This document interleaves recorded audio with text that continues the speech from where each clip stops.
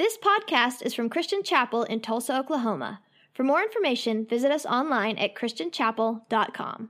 It's good to see you here today. My name is Chris. I'm the pastor here at Christian Chapel. If we haven't met, I'd love to do that later. If you're a guest with us, you're joining us in week 5 of a series of messages that we've been exploring the foundations of our faith. This has kind of coincided, if you're a history buff, you probably already know this, but with the 500-year anniversary of the beginning of the Protestant Reformation. So October 31st, 1517, Martin Luther marches down the street of Wittenberg, nails his 95 Theses to the door, and all of that and what it begins leads to us sitting here today and worshiping God in the way that we're worshiping Him. So over the past 4 weeks, we've been exploring exactly how the events of the Reformation returned us to the Scriptures as our source of authority for faith and for the way we practice our faith, the way we live our lives. And if you've been here, hopefully you've noticed a theme that the foundation of your life has really nothing to do with you at all. And the ability of your soul to be secure and certain in the very uncertain seasons that we often find ourselves in is rooted in Jesus Christ and what He's done for us. So we've talked about how the foundation of our life is the sovereignty of God, that He's the one who's over all things, in all things, the one who controls all things, is directing the course of our life.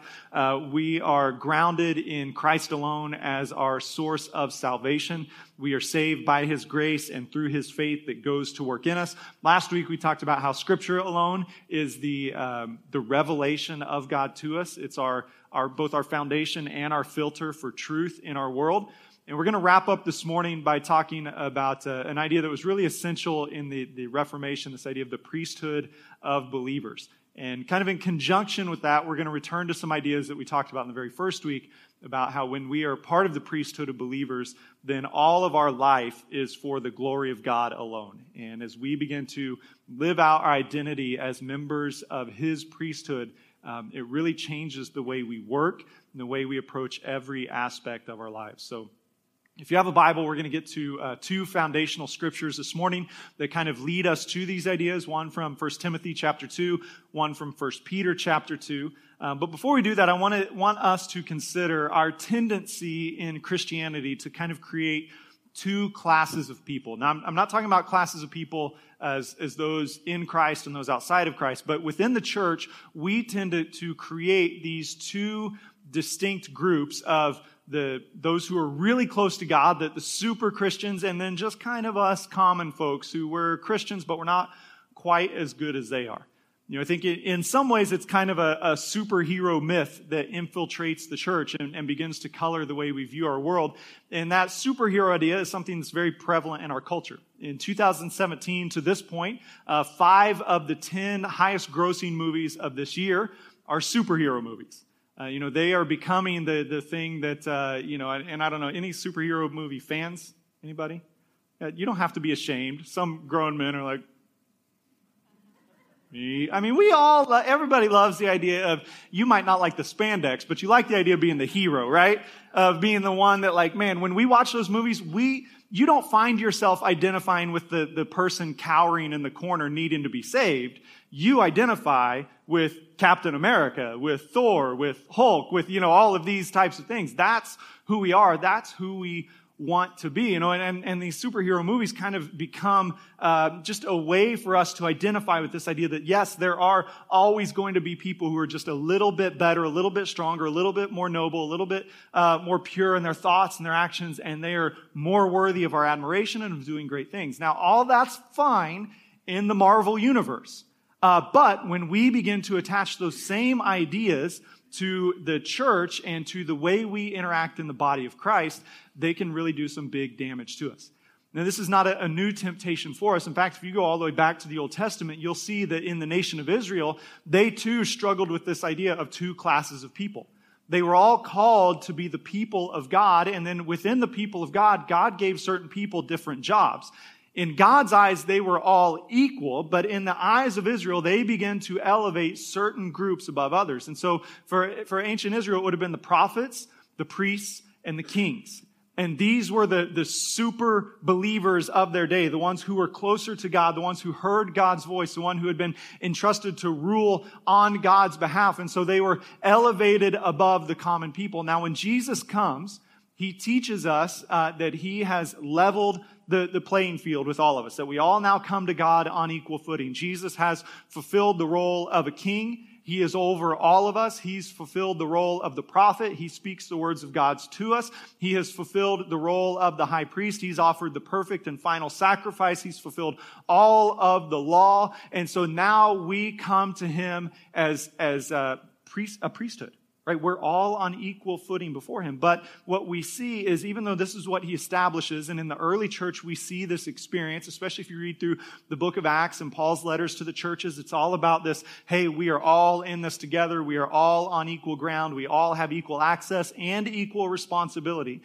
But it doesn't take long for the church to begin to develop, the church to begin to institutionalize. And really, when the church is kind of given the favor of the Roman Empire in the early 300s, and we are formalized as an institution, we quickly revert back to this idea of there are the super Christians, and there's kind of the rest of us.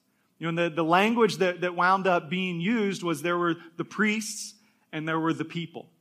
Right? And the common belief was, if you really wanted to know God, if you really wanted to experience him, if you really wanted to be at peace with him and to please him, then you had to do everything you could to become a priest. And if you couldn't become a priest, maybe you could become a monk or a nun. And this was a way for you to get closer to God. Now, you and I can sit here today, and think, well, isn't that great? They were so ignorant, and we have advanced so far beyond that. And yet, if we're honest, you still see elements of this even in our Protestant evangelical churches today, where we maybe don't elevate the prophet, the priest, the king, but we elevate the pastor who we like, the worship leader who we enjoy, the author who we really enjoy reading, the blogger, the person who just seems to maybe pray a little bit more than we do or be a little bit more in tune. And we kind of view them as like, well, if I really want to know what the scriptures say, I'm going to read their book about what the scriptures say. If I really want to know how to pray, then I'm going to read their book about prayer. I'm going to listen to their teaching. If I really want to experience God's presence, then I've got to go to a place where that person's leading worship or this person's preaching. And in those settings with those people, and we begin to revert back to these two classes of people. The super Christians and then just the rest of us. And the problem with that is, in doing so, we are readopting a system that Christ has told us is no longer valid for us. This is not a new problem. It's not a new struggle. Again, we're kind of observing the 500-year anniversary of the Reformation. Well, the Reformation begins with a man named Martin Luther. Luther was a son of a middle-class business family. His dad had plans for Luther to go to school and to become a lawyer so that he could help grow the family business. So he sends Luther to all these private schools and sends him off to university and then to law school. Well, while Luther is in law school, he is very much a tormented soul, honestly. There's not really any other way to put it. And he is questioning, is this really the path of the most significance? Is this the way for me to please God? He's confronted by his own mortality. So on a particular day, he's went home and he's coming back to university and he gets caught in this huge thunderstorm. There's lightning strikes everywhere. And Luther cries out to God and says, if you save me, I will become a monk. Well, he doesn't die in the thunderstorm, and so he now believes he has made a deal with God, and God has held up his end, so now Luther has to hold up his end, so he becomes a monk. He doesn't tell his dad about it. He decides, we've been there too, if it's easier to ask forgiveness than permission. So several weeks later, he lets his dad know, hey, I am a monk now, not going to be a lawyer, sorry about that, but God told me to do it. So Luther becomes a monk. He begins this process of completely turning his back on his old way of life, convinced that if he does so, he will find peace with God. He will find purpose and meaning and significance to his life. In addition to being a monk, after a couple years, Luther is also ordained as a priest. And now, as a priest, Luther has reached the summit of the spiritual mountain of the medieval Christian. Right, there is no closer access to God that he can have outside of becoming a bishop or a cardinal or the Pope himself. But what Luther finds is, as he climbs that mountain, the view is not at all what he thought it would be. He's still tormented. He still doesn't have peace. He still does not find purpose and meaning and significance. He still wrestles with his doubts. And over the years, I've watched a lot of friends and even a few family members who've went down this same road that Luther went down, who were struggling with certain issues, certain doubts, certain insecurities, believing that maybe the thing they were giving their lives to wasn't really a significant thing. Maybe this field of education or business or service, wherever they had invested their time and energy, it wasn't good enough and their soul was restless. Or maybe they were struggling with sins they couldn't defeat. And so for one reason or another, they all decided, well, if I'm not satisfied here, then what I'll do is I'll go become a pastor or a missionary, or I'll work in a seminary or a Christian school, or I'll turn my back on this and I will devote myself wholly to the Lord. Again, operating from the same misunderstanding Luther had, that if I want to please God, I have to separate from everyone else and dedicate myself to Him in this particular place, this particular caste. And what's happened for my friends and family is the same thing that's happened for Luther. Any time we start to make sacrifices God hasn't asked for in order to earn something that He's given to us for free, we're going to be miserable.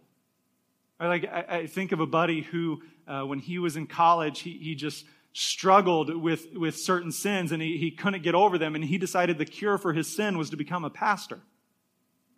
That's a horrible idea, right? Like there's nothing about that is a good idea. And so what happened to him? Well, he could do it for about 10 years.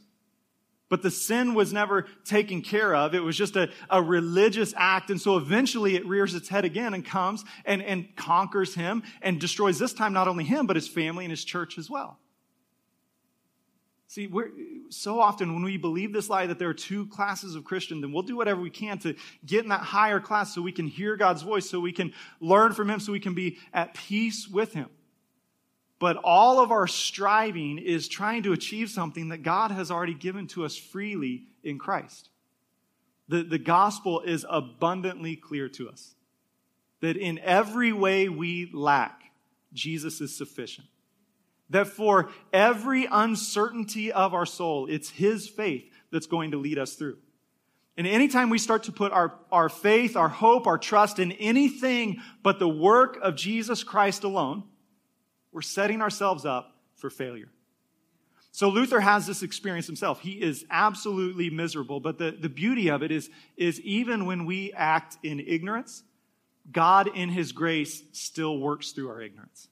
So Luther comes into the monastery, he becomes a priest, he earns his doctorate of theology, and all through each of those movements, he is being surrounded by the Scriptures. He's being given access to the Bible in a way that he never would have as a lawyer or in other places. And it's as Luther begins to dive into the Scriptures that this idea of two classes of people, the priests and the people, begins to be dispelled by the truth of what the Scriptures say.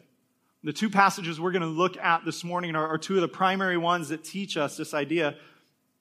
First, we find in 1 Timothy chapter 2, Paul writes, "For there is one God and one mediator between God and mankind, the man Jesus Christ, who gave Himself as a ransom for all people." Now again, Paul's writing to Timothy. Timothy is a pastor of a church, and he's telling Timothy, look, your job is not to serve as an intermediary between the people and God, but your job is to proclaim this message to them.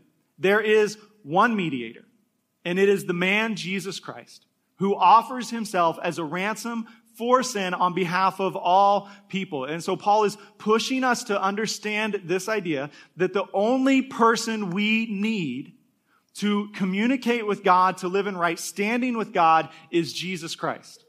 And so it's passages like this that lead us to reject the idea that I need another person to help me experience the presence of God.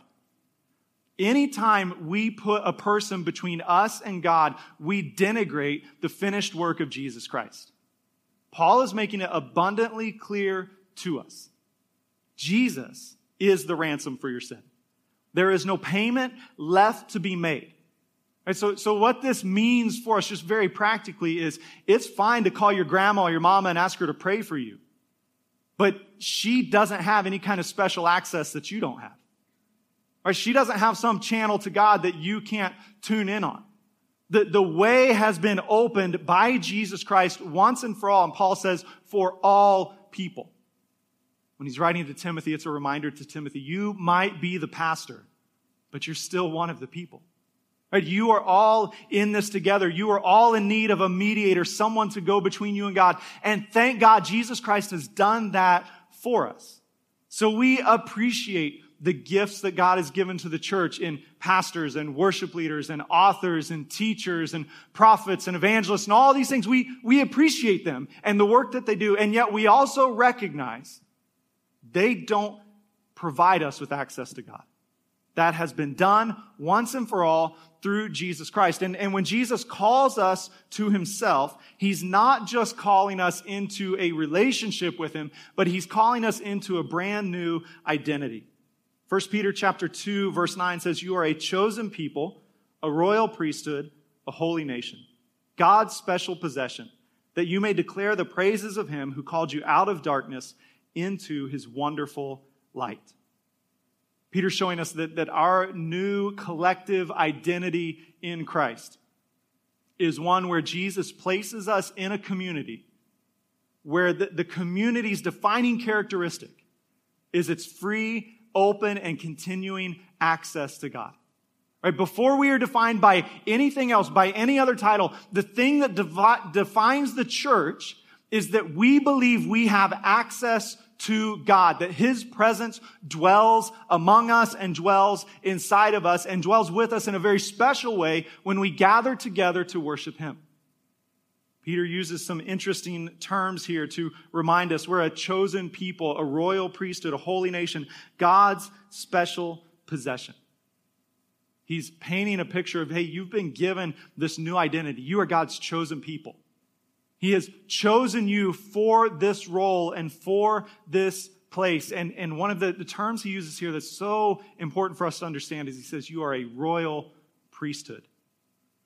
And now in the Old Testament, the idea of a priesthood is one who has access to God, one who intercedes for God on behalf of those who don't know him or those who are trying to seek him. A priest is one who can worship God in ways that others don't get the privilege of doing. And now Peter says, in Christ, you are all a royal priesthood. You've all been brought in to this reality where you can experience the fullness of God's presence. In the Old Testament, the people's experience of God was always going to be somewhat limited. There are always going to be things that were kind of out of bounds for them to do because they weren't born into the right tribe to be a priest. And what Peter's saying now is, no. You are all God's chosen people. And part now of being God's chosen people in Christ is you are the priests of God. So before you were anything, like we have all kinds of titles in our life, right? I'm a husband, I'm a father, I'm a son, I'm a brother, I'm a pastor, I'm a friend. What Peter's telling me is before all of those things, I am chosen by God to be part of his royal priesthood. It means that your title as priest supersedes every other title that you have in life. Now, you might have some titles that you're very proud of, some titles that you've worked really hard to earn, some titles that you put a lot of money and effort into, right? Some of you, you're still paying off some of those titles, like college graduate, master's degree, you're still paying those bills to Sally Mae and everyone else every month, and you've earned them and you're proud of them. But what Peter's telling us is it's secondary. Or you might be really proud of the idea that you're a husband, you're a wife. Maybe you worked really hard at that. Maybe you're proud of mom or dad, grandma or grandpa. But what Peter's saying is all of these titles fall under your role as a royal priest of God. Now, the thing that we have to fight against here is that we take this idea of I've been made a priest of God, and we kind of reintroduce this superhero myth into the church of, well, if I'm a priest of God, then I don't need all you people. Because I can just stand out on my own, me and Jesus, I'm a priest to him, he's a priest to me, and I don't need any of you. But again, consider the community language Peter's using. You're a chosen people, holy nation, a royal priesthood. But it's all inclusive language of a community that we are being called to each other. So it's never, I am a priest to myself, but it's we are priests to each other. When we are ordained into the royal priesthood of Christ, we are given access into God's presence and we are given responsibility for our brothers and sisters in Christ and for those who do not know him. So our function then as the royal priests of God is to care for one another, to intercede for those who don't know Jesus, to worship him freely and often, and to invite others into this good news with us.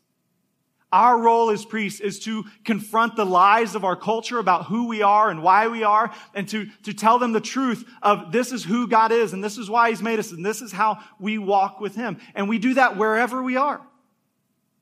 You don't have to wait for a particular title or a particular position to begin fulfilling your role as a priest of God. Peter says, when you're ordained into this royal priesthood, it's so that you can declare the praises of him who's called you out of darkness and into his wonderful light. See, the role of a priest is never to draw attention to himself or herself. But the role of a priest is always to point people to Jesus. It's always to reflect the glory of God out into the world and to reflect any praise that comes back to them, back to God himself. The priest just points to Jesus and says, well, this is what he's done for me and this is what he can do for you. And anything you're impressed with me is the result of his gift and his grace to me. And so we're constantly pointing back to him, which means we are not just priests of God because he likes us, but we're priests of God because he wants us to live for his glory and for his fame in the world. It's a tremendous privilege. And so when we begin to consider, then how do we function in that priesthood? If God has called you to be a priest before he's called you to be anything else, what do you do? Well, first, you can be faithful where you are. This idea of being a priest is not dependent on when you get a new job, graduate, or grow up. But you are one right now. For the Levites, when they were born into Israel, they were born into this particular tribe, and some of them were then born into the particular clan and family where they would become priests. So it was ordained for them before they were born. If they had sons, they were going to become priests of God. That same language is being used here to remind us, before you were anything else, God ordained you to be a priest. And so wherever you find yourself this morning, if you're living under the grace of Christ through faith in him, then he has ordained you for his priesthood right where you are. So don't believe this super Christian myth that, well, God will use me as part of his priesthood once I start doing something really spiritual with my life. You know, it's kind of this false ideal that gets presented in the church at times of, well, those people who really love God are the ones who turn their backs on the world and fully devote themselves, who become the modern day monks and nuns, or the stories of, so I sold everything, so I quit my job, and God may call you to do that. And if he does, go for it. But that story is only admirable when it's a response to what God has called us to do.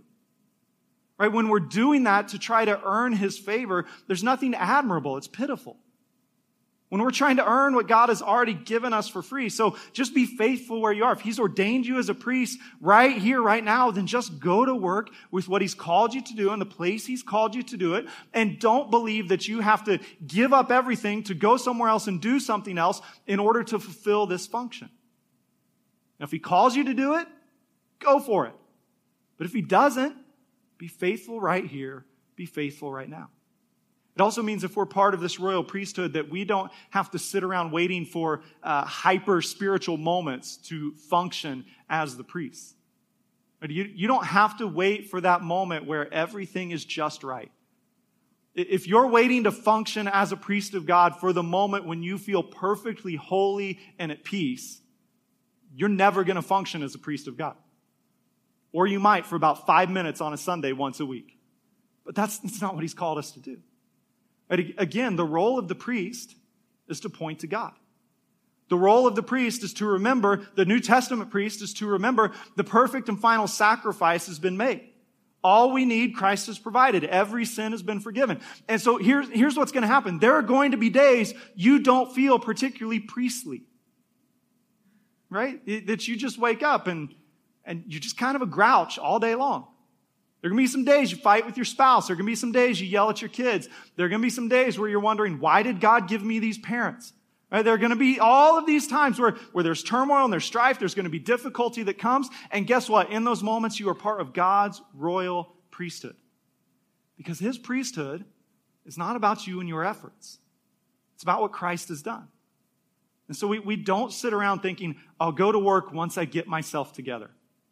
I'll become the priest in my office once I'm sure that my sins are perfectly and finally behind me and I'll never be tempted again. No. We are God's chosen people. We are a royal priesthood. Peter doesn't say you will one day be a royal priesthood. He says you are a royal priesthood. So right now, in this moment, where you are, you have been ordained by God to be a priest for Him. And He's not waiting for you to turn your back on the secular and to somehow move into the sacred so that He can really then begin to work through you. At any time we tell God, I'll glorify you once you do this for me, we're revealing our own lack of faith and understanding of how God can move through every situation. One of the great kind of historical reminders of this idea is Johann Sebastian Bach. Bach is one of the greatest composers in Western civilization, and if you are into the classical music, you know all about that and know a whole lot more about Bach than I do. If you don't know who that is at all, you're going to hear his music over the next month. You're going to hear it in movies, in TV shows, on the radio. You're going to hear it as you're shopping in the mall. Bach was just a brilliant composer.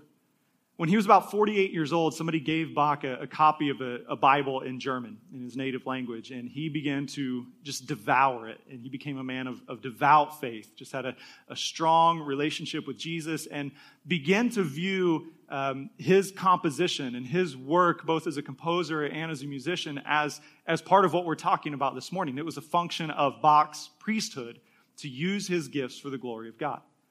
And so in his Bible, he would make notes in the margins. And in 2 Chronicles chapter 5, verses 11 through 14, it tells a story of some of the temple musicians and some of their responsibilities and how they would play and things like that. And in the margin of his Bible, next to 2 Chronicles chapter 5, Bach wrote, "At a reverent performance of music, God is always at hand with His gracious presence."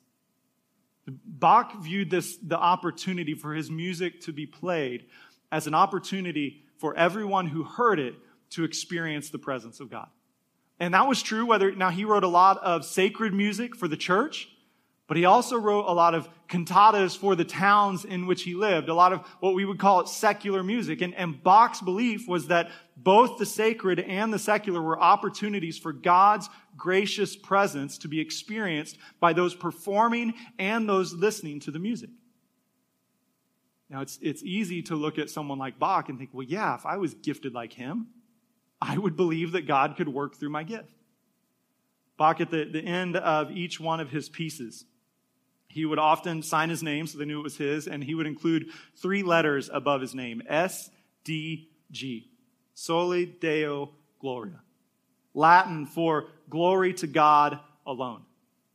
Bach understood that part of being a member of the priesthood of the believers meant that all of life becomes sacred. All of life becomes an opportunity to express our worship to God. All of life becomes a chance for God to work through us and to speak through us. And so for Bach, whether they were sacred or secular, he wrote, he performed for the glory of God alone, believing that every time he did his job well, God's gracious presence would be evident to people around him. Now again, for the most part, we're not a collection of classical composers, right? We're a group of white-collar and blue-collar workers. A lot of us, the only thing we compose are emails, right? I mean, SDG, to the glory of God alone.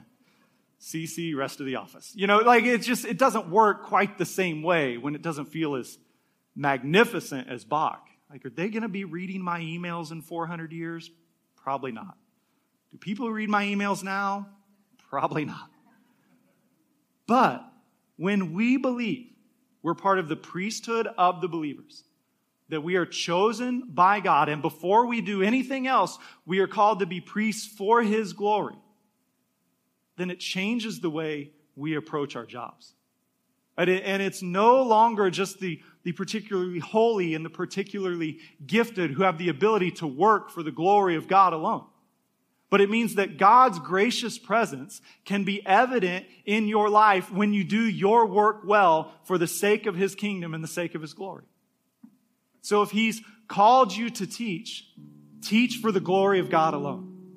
If he's called you to care for the hurting, care for them for the glory of God alone. If he's called you to make sure the books balance, make sure they balance for the glory of God alone. If he's called you to clean the floors, clean them for his glory.